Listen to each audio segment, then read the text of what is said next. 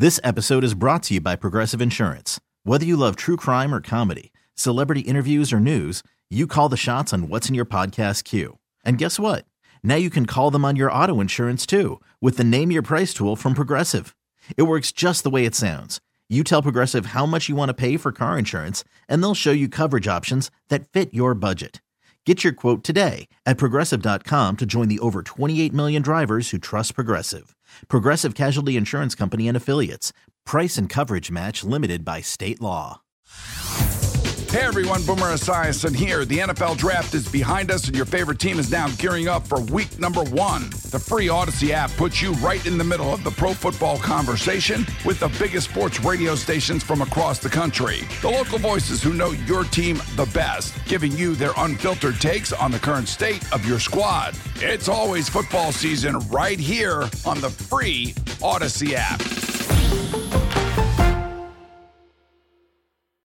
It's a Football Friday playoff edition on Sports Radio 610. Here's Payne and Pendergast.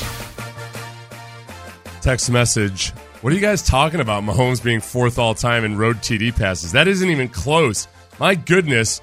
That should be so much common sense that you wouldn't even think that that could be the case. He's like 23rd or something, regurgitating something over and over that anyone with common sense would know is false. That's confusing. I read this text and I was like,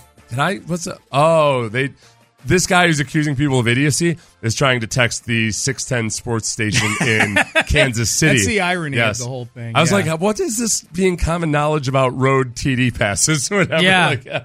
Yeah. Anytime I get confused, I just look to see if it's a 913 or an 816. I think this guy has been on before because I've pointed out the irony once to him of like he loves calling people idiots. And I'm like, multiple times he's texted the wrong station. Yeah. Yep. Irony, thy name is Rando Kansas City person. Absolutely. We should put his number out in Houston. Another texter says, oh, wow, typical Sean Pendergrass wants money out of somebody. He's got all these sugar daddy friends, and he still wants more money, LOL. Is he referring to my huge lawsuit settlement that I received yesterday from Apple? Yep.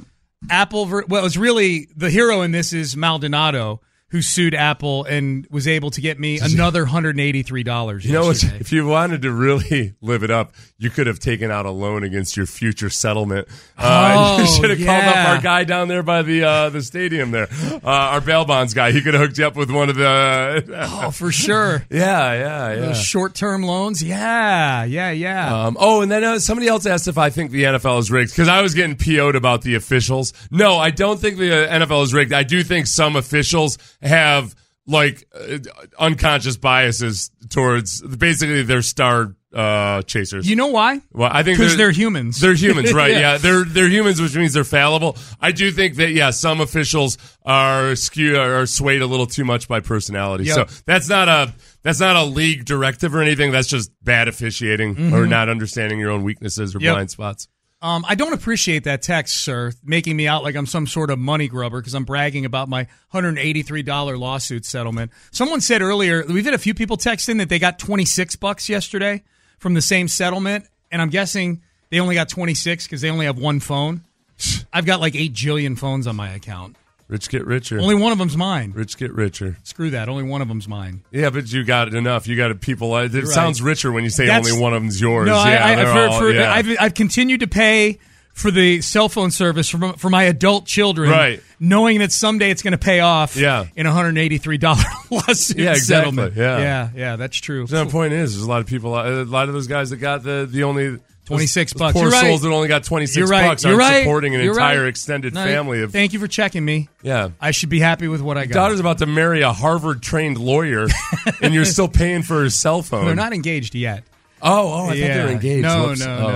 No. It looks to be going in that direction, though. Okay. All signs are. Is he in law school right now? He's finishing up law school. Where is he in law school? Boston College, third year. Yeah. Very sharp. Okay. Yeah. Sharp. Do you know what kind of law he's going into? I don't know. What kind of lawyer is Sammy going to be? He's working for a firm here in town that does a lot of construction and real estate law. Oh, that's right. Yeah.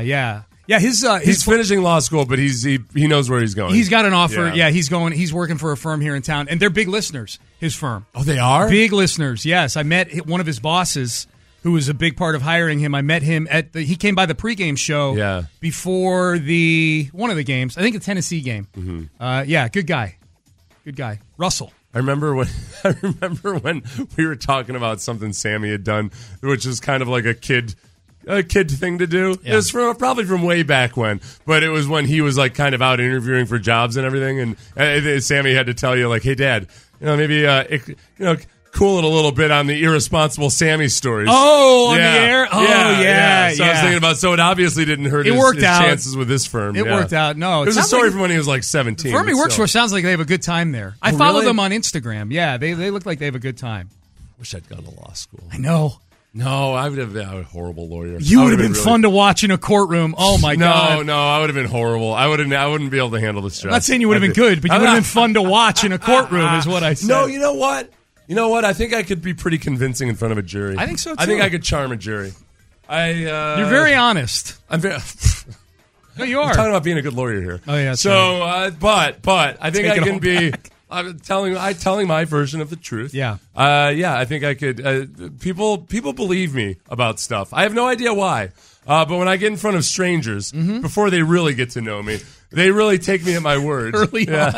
Seth is very good early in the sales cycle. I am. You are. People need to hire me to come in for the initial meetings with people. Be like, this is Seth Payne.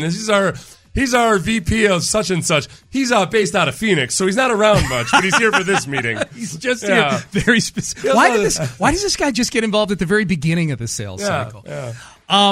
If the Texans are able to go on a title run here, am I afraid of looking ahead? No, because we've done it the last two games. Before the Colts win, we were like, so who do we want them to play in the first round of the playoffs? And then before the Browns game, we're like, okay, when they win this one, who do we want them to play in the divisional round? I ain't afraid to go looking ahead the whole rest of the way, and I was thinking about this today, Seth. To me, with the Astros and the Rockets, there have been 4 championships. 2 for the Rockets back in the 90s, 2 for the Astros in the most recent years. And I think the 2 most famous championships here in town were the second one for the Rockets, where they were the 6th seed. They had traded for Clyde Drexler. They were a heavy underdog to repeat, and they went on to win the championship. And I think of the 2 Astros championships, I think the first one has like more of a feeling around it because it was the first one.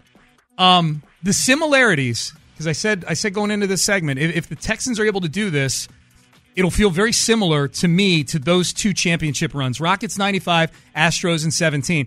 In 95, the Rockets literally had to beat the 4 best teams in the sport to win the championship. Yeah. They were the 6th seed, so they had to beat the 3, the 2, the 1 in the West, which was Utah, Phoenix, San Antonio with David Robinson, and then they beat Shaq, the number 1 seed in the East, in the finals. They literally went through the hardest possible way you could go in the playoffs. This will be pretty similar if the Texans are able to do this. They win as an underdog at home against the Browns. Yeah. Then you got to go beat the number 1 seed on the road. Mm-hmm.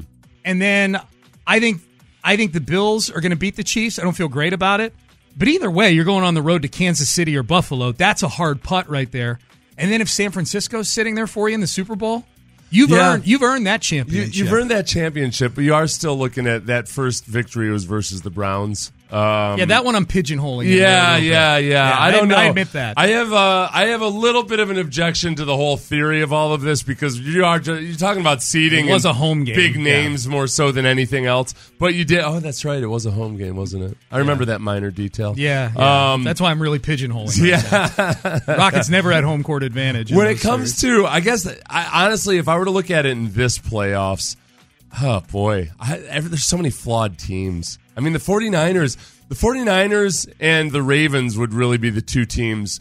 I feel like, honestly, if you just beat the Ravens and you beat the 49ers, that's like, okay, those are the 2 regular season studs, like the most completely constructed, the most well-rounded rosters, all of that. The Brock Purdy's becoming a name. I mean, he was one of the very best quarterbacks this year, but I don't know, he's not. But yeah, those 2 franchises would be, that's enough for me.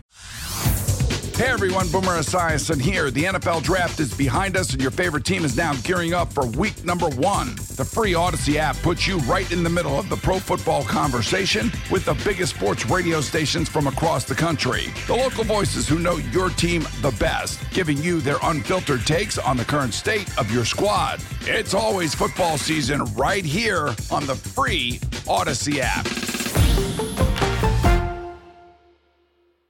I think if the Chiefs... And then if you beat Mahomes, it'd have to be the Chiefs, not the Bills. Well, I think especially for the Astros part of the analogy. That was the Rockets I just did. The Astros' first championship run, I don't know that they were necessarily beating all the most difficult teams. I'd have to go back and look. But as you pointed out earlier this week, they were beating blue blood teams. Blue Bloods, yeah. Red Sox, Yankees, Dodgers. Cleveland, the Yankees had upset Cleveland. Cleveland would have been the better team that year. But in terms of like the name brand franchises, Yeah, so if you go Cleveland, I'm not pigeonholing Cleveland into this, but if you go beat Baltimore as the 1 seed, then Kansas City would be the one I think that would be more analogous to the Yankees than Buffalo. And then... just as far as like being a big name brand, and although Buffalo's probably more analogous because the Yankees hadn't won anything in a long time, and neither has Buffalo. But then you go beat San Francisco in the Super Bowl. Like there's a chance here. I say all this to say, I know we got to eat what's on our plate and beat the Ravens, and I know they're a huge underdog. I get all that. But they have availed us, the Texans, of the opportunity to dream for a few days. Yeah. And it's fun to dream. And if they are able to go on a playoff run and beat these very specific teams, Ravens, Chiefs, Niners, even Ravens, Bills, Niners, as good as the Bills have been, this will be the argument that we will now have will be where does this stack up in terms of title runs versus the other title runs that Houston teams have had through the years. That's how good this could potentially be. That's interesting. So like because we bring that element into it, because Cleveland that year had won 102 games. You know, the Yankees won a paltry 91. Pathetic. Oh, my God. Red Sox 93. How did they allow them in the postseason? No, but the Yankees upset the Guardians, and that's how the Astros ended up playing the Yankees. So so that wasn't, in terms of blue bloods and all that, it was more about the logos more so than the actual teams on the field that year. Yep. Yeah, this probably resembles more the Rockets than the Astros title run just because they're underdogs the whole way. You know, like the Astros weren't underdogs the whole way in those things. The Texans are going to be an underdog every game the rest of the way. They keep winning. 2017, though, too. This is where sometimes people get it wrong with when they try to claim that Altuve was responsible for not stopping everybody. They were like, well, he's the team leader and this and that. Like, no. In 2017, they hadn't won a World Series. They'd had a disappointing year the year prior.